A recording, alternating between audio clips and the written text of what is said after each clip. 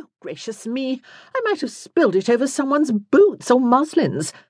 I'll take it, Christine said, laughing and suiting action to words.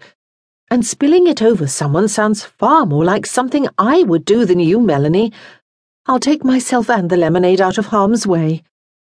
She escaped up the stairs on her way toward the Primrose sitting room, where the other lady guests were to join her. For some reason known only to herself, Melanie always kept the ladies and gentlemen apart at her parties until she was free to welcome them all to the drawing-room for the tea that was the official opening of festivities. But she paused on the landing, which curved back above the hallway so that one could look down over the banister. The carriage, Bertie had heard, must have been closer than he thought. The first guests were already stepping inside, and Christine could not resist looking to see if they included anyone she knew.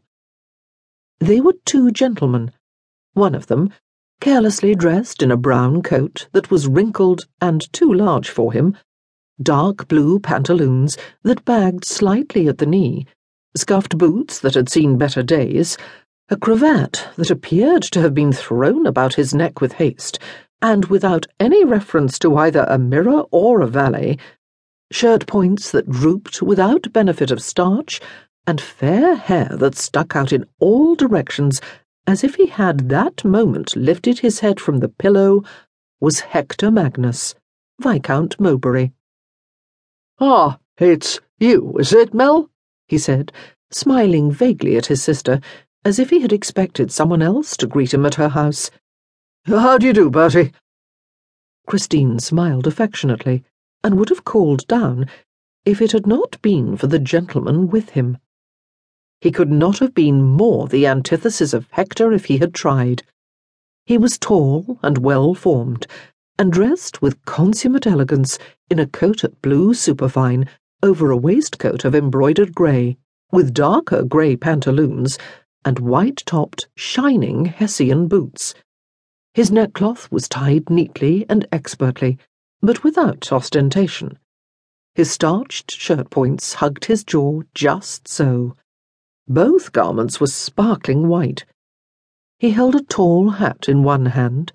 His hair was dark and thick, expertly cut and neatly worn. His shoulders and chest looked broad and powerful beneath the exquisite tailoring, his hips slender in contrast, and his thighs very obviously in no need of a tailor's padding. But it was not so much his impressive appearance that held Christine silent and rooted to the spot, spying when she ought to have moved on. It was more his utter assurance of manner and bearing, and the proud, surely arrogant, tilt to his head.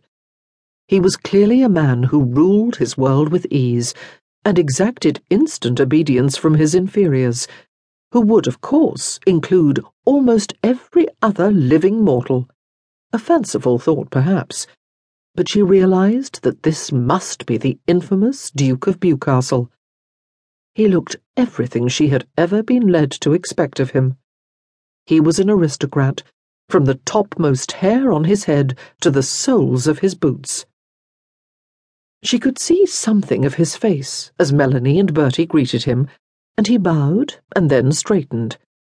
It was handsome in a cold, austere way, with stern jaw, thin lips, high cheekbones, and a prominent, slightly hooked, finely chiselled nose. She could not see his eyes, though. He moved almost directly beneath her, as Melanie turned her attention back to Hector, and Christine leaned slightly over the banister rail at the very moment when he tipped back his head and looked up and spotted her. She might have been drawn back in instant embarrassment at being caught spying if she had not been so startled by the very eyes she had been trying to see. They seemed to bore right through her head to the back of her skull. She could not be sure of the colour of those eyes, pale blue, pale grey, but she was not too far away from them to feel their effect. No wonder he had such a reputation. For one fleeting moment, she was given the distinct impression that the Duke of Bewcastle might well be a very dangerous man.